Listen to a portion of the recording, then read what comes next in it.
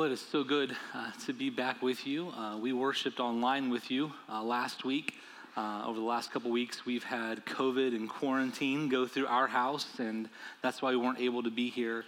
I'm really glad that we have a church like the Creek down in Greenwood that sees its staff not just as belonging to them, but as a kingdom asset, and they're willing to let them come and share with us. And I was just challenged and encouraged by Tom Harrigan. He came and he changed up his schedule and modified things to be here to cover for me, and his message was rich, looking at the importance of our soul's connection to God. And I really appreciate how when he was speaking about the importance of our soul being connected and how to foster that connection, he linked it back to spiritual disciplines. He and I had talked on the phone, and I kind of told him where we'd been and where we're going, and how we tied that in to show that our spiritual disciplines, our intentional practice of these things we see in Scripture that cultivate the character of Christ can actually foster that connection for us and help our soul be connected. We are about done with spiritual disciplines as an emphasis at Lebanon Christian Church. We've not mined all the depths of spiritual disciplines. We have just kind of scratched the surface a little bit in looking at the ones we have, but I think they've given us a start. In fact, we're beginning today a final little mini-series on a collection of spiritual disciplines that relate to the Word of God. But all along the way, I've felt this burden to make sure that as we talk about spiritual disciplines, when we launch a new mini-series on some new disciplines, that we really understand why we're looking at these, where we've been, and how they tie into our life as followers of Jesus, for a couple of reasons. One of them is that if we look at intentional practices and habits that we cultivate in our life, things like hospitality and service and prayer and fasting and submission and Sabbath rest and now things related to the Word of God, it is really easy in a culture that prizes work and the rewards of work to think that the habits or the disciplines in and of themselves are the objective. And we can become people who emphasize doing things to get more from God, and that's not what we're articulating. We're saying because of who God is and what he's done for us in Jesus and the life that he has planned for us, the purposes that he has for us, here's how we can respond to his grace. Here's how we can respond to his love and live the kind of life he calls us to that's actually in our best interest and the way he made us and intended us to live from the very beginning. So kind of from that macro level, that big picture, we're emphasizing spiritual disciplines this year because of a decision that our leadership made a little bit over 2 years ago. We saw that we need to be better at prioritizing the mission of God. Jesus tells us that we are to go into all the world and make disciples of all nations, that we are to be disciples who are trusting and following Jesus, and we are helping others learn to trust and follow Jesus. Well, a disciple is someone who does trust and follow Jesus. They look to him. He's their example. They want to follow him. And so we said, if we're going to baseline here, how do we do that? And so we spent 2020 looking at the Gospel of Luke. Why? Because the Gospel of Luke is an eyewitness account to the life of Jesus. And why Luke's gospel instead of Matthew, Mark's, or John's, they're all great, but Luke says, I give an orderly account to you to remind you why you believe the things you believe. And so we spent a year just looking at Jesus, who he was, the claims he made, and what he did. If we're going to be a disciple of Jesus, we have to know who he is. But ultimately, anytime we get to know who Jesus is, we know that demands a response from us. Jesus doesn't really give the latitude or the space or the margin to think of him just as a good man or a really nice guy. Because of the claims that Jesus made about himself, he himself said that he was the Son of God. He himself said that he came to seek and save the lost. And so if Jesus is who he says he is, that demands a response. Will I accept him? Will I respond to him? Or will I reject him? And so we've looked this year in 2021 at what that response to Jesus looks like if he is, in fact, who he says he is. If he is the King of kings and the Lord of lords, what does that mean for me? And so for the first 5 months of the year, we looked at submitting to the kingship of Jesus. And then these last several months, we've looked at how do we foster that connection with God to allow his heart and his life to be manifest in us. And spiritual disciplines are one way that we do that. We're ending here with this emphasis on the Word of God. And instead of looking at a specific discipline each week, we're going to look at a collection of disciplines that form around the Word of God. But before we get into some of those, I want to start by just helping you understand that as followers of Jesus, as Christians, as disciples of Jesus, we believe something very bold about the Word of God. Even in that name, it expresses the bold claim. We believe that this collection of 39 Old Testament books and 27 New Testament books, letters, gospels, travel logs like the book of Acts, an apocalyptic letter like Revelation, we believe that they are in fact the words of God. That's a bold claim. Like they're not just a great advice journal. It's not just a nice little diary about some things you might want to grab hold of. It's not chicken soup for the soul. Like this is the Word of God. These are our Creator, the all-powerful, sovereign, omnipotent, one and only God of the universe, has communicated a message to us. And that is a bold claim. In fact, we've been looking to these very words to teach us about spiritual disciplines. At Lebanon Christian Church, we believe wholeheartedly that we need to be a church that is rooted. It's one of our core values, rooted in the Word of God and prayer. Why? Because as we root ourselves in the truth of God's Word and what He says about us as humankind, what He says about Himself, what He says about how we live, that keeps us and that holds us. When you look at the trees that survive the storms, they're ones with deep roots that anchor them in the soil. And we believe that if we hold fast to the words of God, the words of Scripture, inspired and transmitted across generations, that they will hold us as the storms come. And let's just be honest, in every generation there are storms. The storms may vary in their type, they may vary in their intensity, but they come. And we believe the Word of God, the message of God, will act as an anchor for us when so many things compel us to live in a different way. It is an anchor for us. There are roots for us. In fact, we believe what the Word of God declares about itself.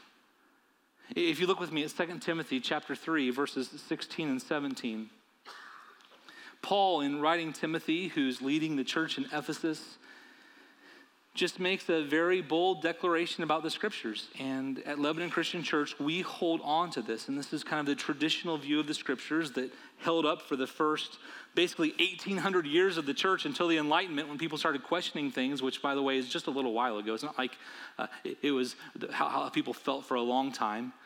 We live in a post-Enlightenment culture, but it doesn't mean that the Enlightenment prevails. Here's what Paul writes to Timothy. He says, all Scripture is God-breathed.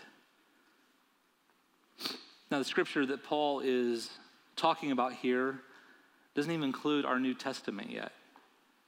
In fact, Paul's writing to Timothy, who's in Ephesus, a place that's recorded in the Gospel of Luke, in Luke's travel plans.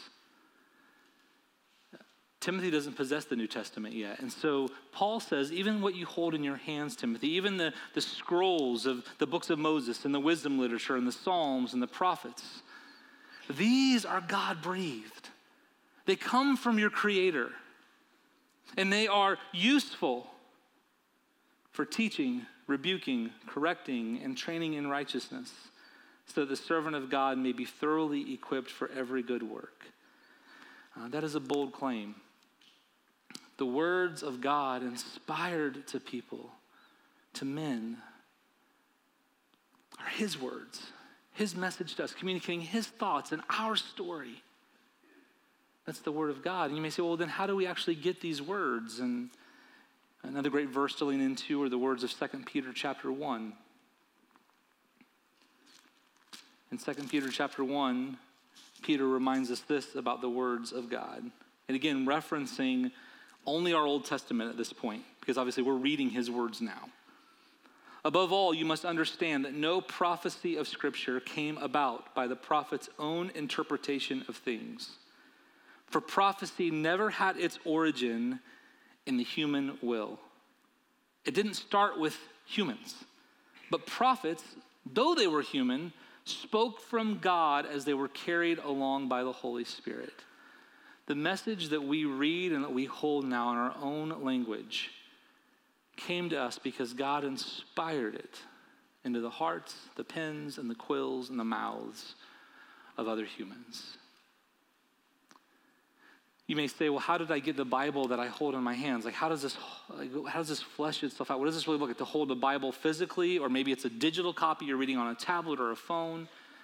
There's a really simple process we talk about. It's called inspiration, transmission, and translation. So inspiration speaks to the dual authorship of God, of the Bible. That it was from God, he's the ultimate author, but it was written by human beings. It's inspired by him. That's what we just saw in 2 Timothy and what we just read in 2 Peter. And then those words, which were given over the course of multiple centuries and a couple thousand years, were transmission. They were given, and then those words were treasured, and then so someone would copy them down word for word, and they would be copied again. Again, this is before the day and age of copy machines. It's before the day and age of terabyte hard drives and servers that could store information. And so they were copied by hand, year after year, decade after decade, century after century. We actually have a whole science dedicated to looking at these manuscripts that have been found all over the ancient Near East. From archaeological finds. It's called textual criticism. There are people who study all these manuscripts, and what they find is that it is incredible and remarkable how so many different copies of our biblical text, after literally like hundreds of years of people copying them, have so much in common and so few mistakes. And then those documents are then translated from one language, beginning in the source language, Hebrew or Greek, into the language that we read them in today.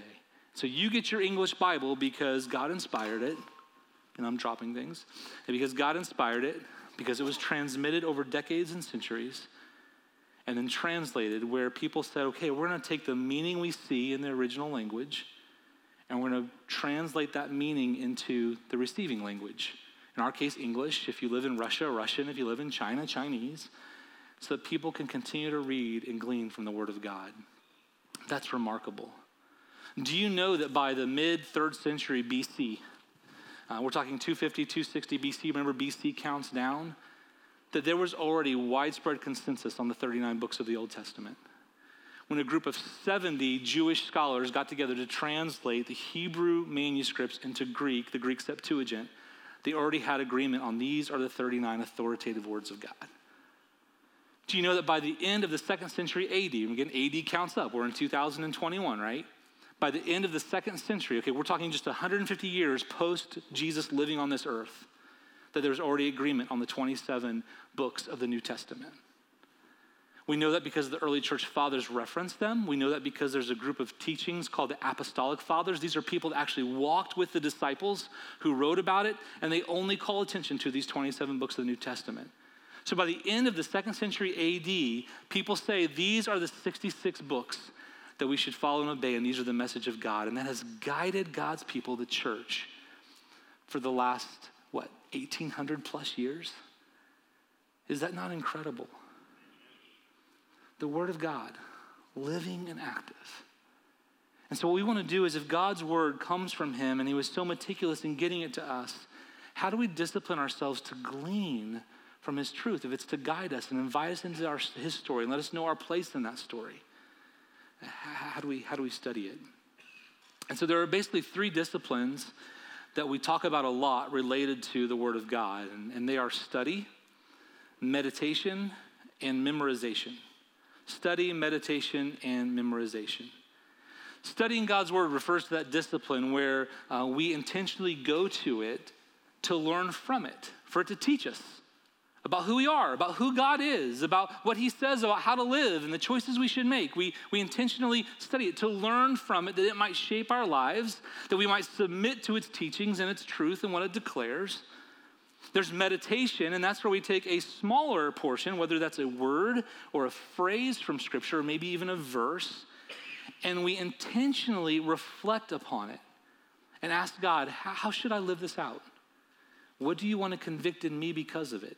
How do you want to encourage me? And we just kind of rest and turn that verse over. It's far different from the Eastern mystical meditation that's about clearing your mind and freeing your mind and centering yourself. Biblical meditation is about intentionally focusing and reflecting on specific words of God that they might get into us. In fact, when the psalmist, Psalm 119, is one of the most powerful passages of Scripture that speaks about the wonders and the might and the beauty of God's word. He talks about meditating on God's word in Psalm 119. That word that he uses for meditate is also used to speak of a cow chewing its cud. I'm not a big cow person. I've never owned a cow. But here's what I know about cows is when cows eat, especially grain that's harder to break down, they chew it and they get it as wet as they can with their saliva. They swallow it and it goes into a stomach. And then rumen is in their stomach, and it begins to break down what they're eating. And then as it breaks it down, the fermentation process is taking place. They then push back up or regurgitate some of that food into their mouth, and they chew it, and that's chewing their cud. And what are they doing? They're breaking it down more. It goes into their stomach, and it ruminates. We use that word ruminate to speak of breaking down something, even in human conversation and thinking. And so the word meditate in Scripture means that we will take some of his word in, and we will chew on it. And so say you take a phrase that Jesus utters like, love your enemies, pray for those that persecute you. And you would just think on it, and you would chew on it. And you throughout a day would say, God, how do I love my enemies? God, who are my enemies? God, how do I pray for those that are hurting me? God, help me pray for those that are hurting me. As you reflect and you think and you ruminate, it gets into you, and the nutrients infuse you just like they would infuse the cow that's chewing its cud. And so meditation is a discipline that's helpful to us as followers of Jesus, because there are some hard words, aren't there? If you've read the Bible for any length of time in your life, you probably find that there are hard words. So as we meditate, we ask God to teach us, to encourage us, to convict us, to change us. And another common discipline is memorization. Here's all the psalmist in Psalm 119 says. He says, I've hidden your word in my heart that I might not sin against you. I've committed your words deep inside me. We memorize because we know there might come a time when I don't have my Bible on me, although it's harder to do now that it's on our phones and you can Google verses and things like that. But we memorize because there's times of crisis when those words come back to us. There's a passage that I memorized from Psalm 121. It begins, I lift my eyes to the heavens. Where does my help come from? My help comes from the Lord. And I cannot tell you how many times those words have come back to me in moments of crisis, moments of hardship, moments when I don't understand. But I can speak the very words of God out loud because they've been committed into my mind and my heart, and they guide me and they help me and they remind me what's true when so many things around me are trying to pull me away or cause doubt. So we memorize. So these are disciplines that we are all centered on the Word of God because it's so much more than words. Yes, our Bibles are collections of letters and sounds, and as etymologists would say, they're collections of morphemes, these parts of speech that connote meaning and thought. But there's so much more than words. They're the message of God, our Creator, to us, His people. So over the next few weeks, we're going to look at these various disciplines again and again and again. We're not going to spend 1 week focusing on each one. Instead, we're going to frame our messages around these powerful images that God uses to speak of his word. We're going to begin with this image of light. The psalmist in Psalm 119, verse 105 says this. He says, your word is a lamp for my feet and a light for my path. Your words. And the psalmist here only had the books of Moses, Genesis, Exodus, Leviticus, Numbers, Deuteronomy. Your words are a lamp for my feet and a light for my path. The lamp that the psalmist would have referred to as a small clay lamp with a wick that went into the oil, and it would have been so dim compared to our lights today. I had to ask our boys to loan me a flashlight, and I won't shine it at you because our LED lights are bright. In fact, they both bought lights yesterday at a store that are so bright that for probably 15 minutes after looking at them, which I know is not the smart thing to do, I was still seeing them in my eyes. But our lights are so bright, and they shine the way. When you go camping, you take a light. When you on a Boy Scout trip, you take a light. When you're out in the dark, maybe on a walk in the woods, you take a light. Why? Because that light reveals not only where you are, but where you're headed. It reveals dangers and hazards. It reveals the right path. It shows you how to go. And the psalmist says that's what God's word is. It's a lamp for our feet. It's a light for our path. It keeps us from stumbling. It keeps us from going the wrong way. In the beginning of October, I was serving with our mission partner in Austria, TCM. And TCM, a few of you have been with me on a mission trip there, but one of the things that we really like to do in the evenings once all the work's done, about 7:30 at night, is we go for a long walk in the woods on a paved path down to a monastery. And we'll sit in a restaurant there and we'll have some dessert as we rest from the day. And TCM always says, take a flashlight with you. Why is that? It's a paved trail, but it's so dark. And if you walk that trail, you actually find that there are paths that go off in different directions. And you need the light to keep you on the right path, to know where to go. That monastery has several monks that live there, and those monks often will walk those trails early in the morning or late at night when it's dark. And very seldom do they bring flashlights. They just like to see by the light of the moon.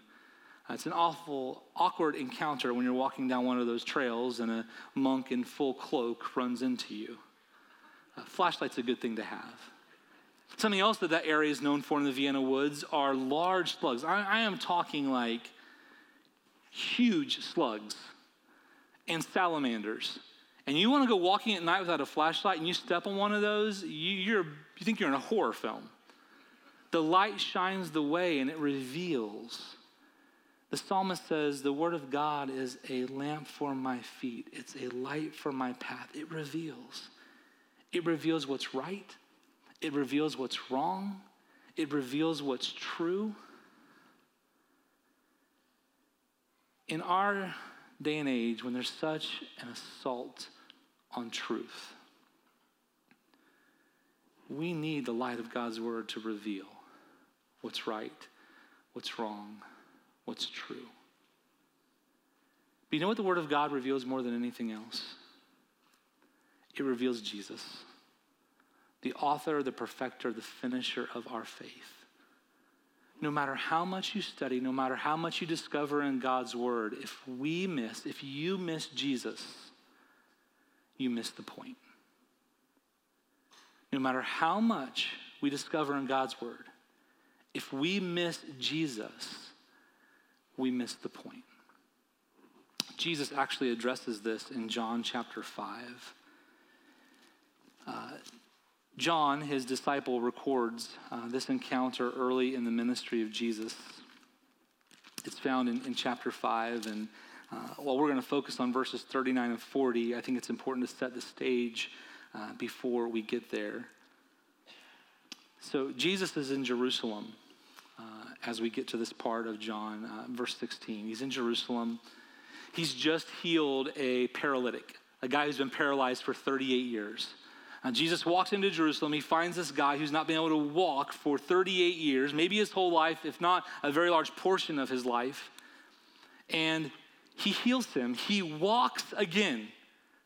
But Jesus heals him on the Sabbath day.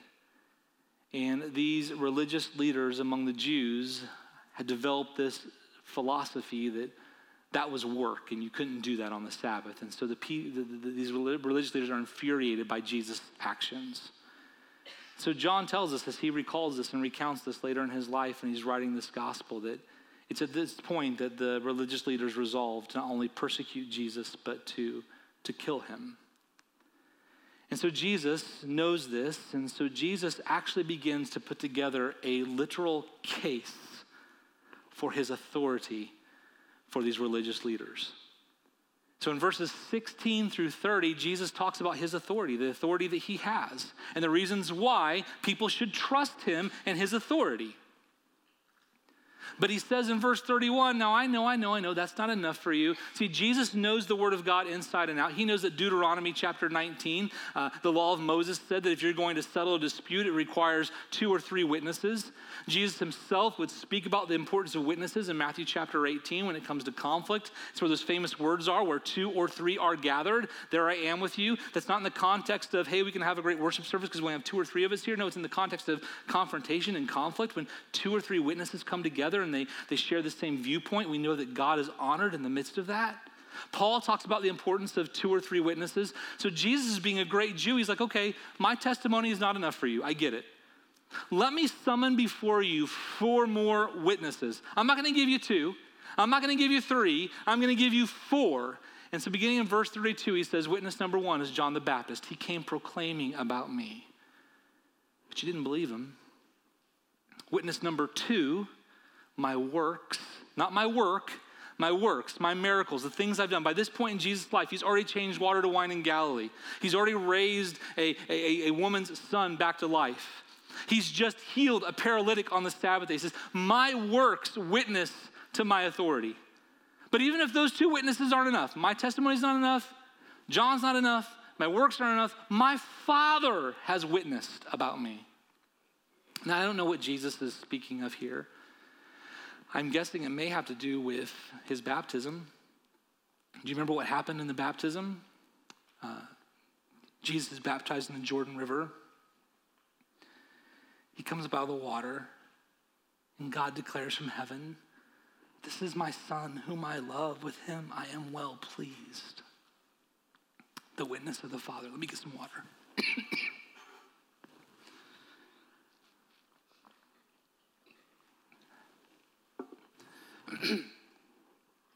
So we have the witness of the Father. And then Jesus says we don't just have these 3 witnesses in addition to mine. We have a 4th. It's the witness of my word.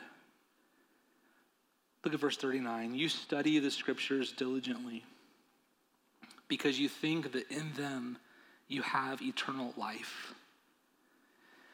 These are the very scriptures that testify about me. Yet you refuse to come to me to have life. Jesus says it's not just John. It's not just my works. It's not just my Father. But the scriptures that you study, that you search thoroughly, they actually point to me. Why would the Pharisees, why would the religious leaders have come to the Word of God for life? It's because again and again, when God spoke to Moses and gave the commands to them, he would say, do this and you will live. But what they missed was the life came not through the obedience itself, but because of the life that it pointed to and the one that provided that life, which ultimately pointed to Jesus. Jesus says, these scriptures reveal me. I'm the source of life. The psalmist says, your word is a lamp for my feet and a light for my path.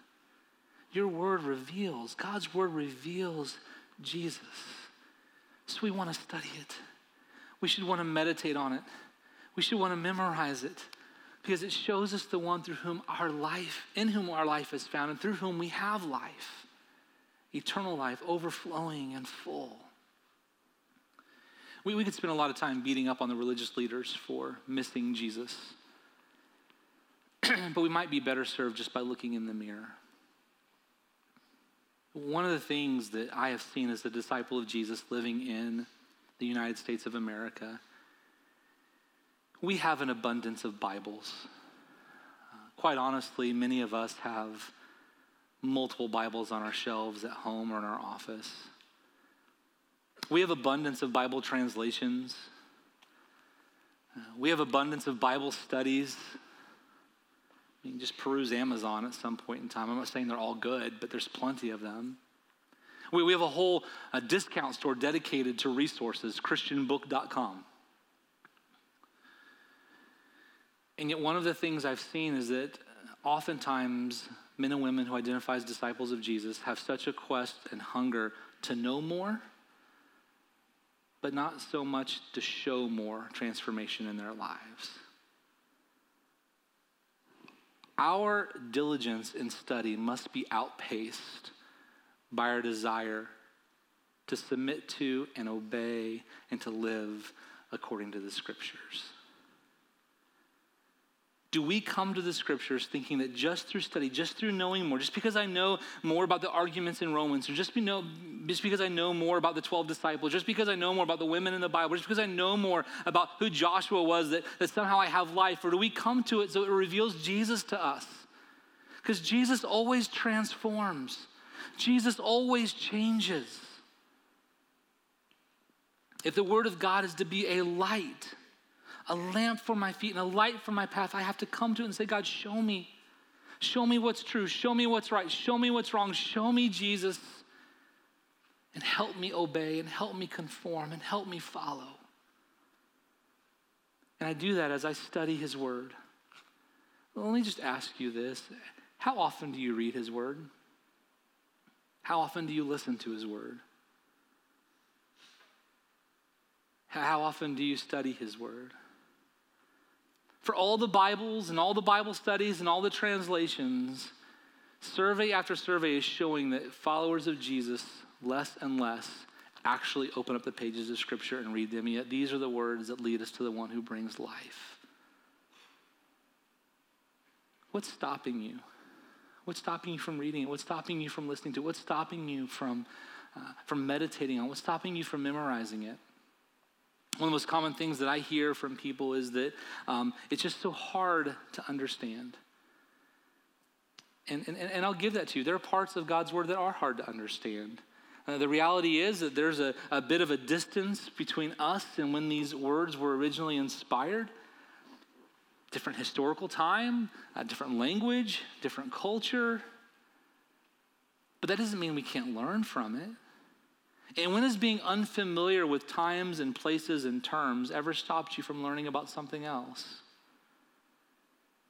One of the people I hear it from the most is men. And so I'm a guy, so I feel comfortable I can pick on guys for just a moment, and I'm not here to beat you up, but I hear from guys that say they just can't read God's word. They don't understand it. Well, did you understand everything about guns before you started reading the Guns and Ammo magazine, and before you started familiarizing yourself with calibers and pistols and rifles? And no, probably not. Did you understand everything about what you do with your other hobbies? No, over time, you became more familiar with terminology. You became to understand it, and slowly it transformed how you live and the things that you do. Let me pick on gamers for a minute. Did you always understand what a KD ratio was? Kills to death ratio, right? Did you always understand what skins were? No, and then Fortnite came along and you learned that you can put on these different outfits that don't change how you play very well, but they change how you look. Did you always know what flossing was? No, but then you learned about that. Did you know what V-Bucks were? Did you know what, if you're in computers, did you know what RAM and gigs and megs and bus speed and all that stuff was? No. If you're a teacher, did you always know what rubrics were and what scope and sequence was and what IEPs were? No.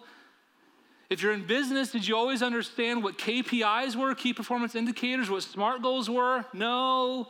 But what happened over time? You read and you discovered and you learned and you began to assimilate that into your life, and it just grew. And the same thing happens with God's word. As you begin to read it, there are things that are unfamiliar. But you just keep reading and God just keeps leading and you keep discovering. But here's what the Word of God has over any Guns and Ammo magazine, over any gaming magazine, is that God, through his Spirit, continues to teach us even when we don't understand. There's story after story of men and women, young and old, who open up God's Word, who know nothing about it, and they read it, and God grabs hold of their heart, and he changes them, and he renews them, and he rescues them. And so for all those reasons, my sincere prayers as a disciple of Jesus, you will study his word, that you will choose to meditate on parts of his word, that you will commit his word to memory, because it will shape you and it will change you and it will help us be the people that God designed us to be. Listen, it feels like our world is getting darker. We need the light. And his word is a lamp for our feet and a light for our path. Let's pray. God, I thank you. I thank you for the beauty and the mystery of your word. And God, I pray that it would be a light for us. I pray, Father, that any conviction that's in this room or in the people that are watching from home, it would lead to action. That there would be a desire to get a Bible to read, a study Bible with some footnotes to learn from. There would be a desire to lay hold of a few words and meditate on them. There'd be a desire to commit it to memory because we know that your words point us to the word of life, Jesus, who rescues and saves and redeems. God, give us a hunger and a thirst and a dependence on your word. And it's in your name we pray and trust, in the name of Jesus. Amen.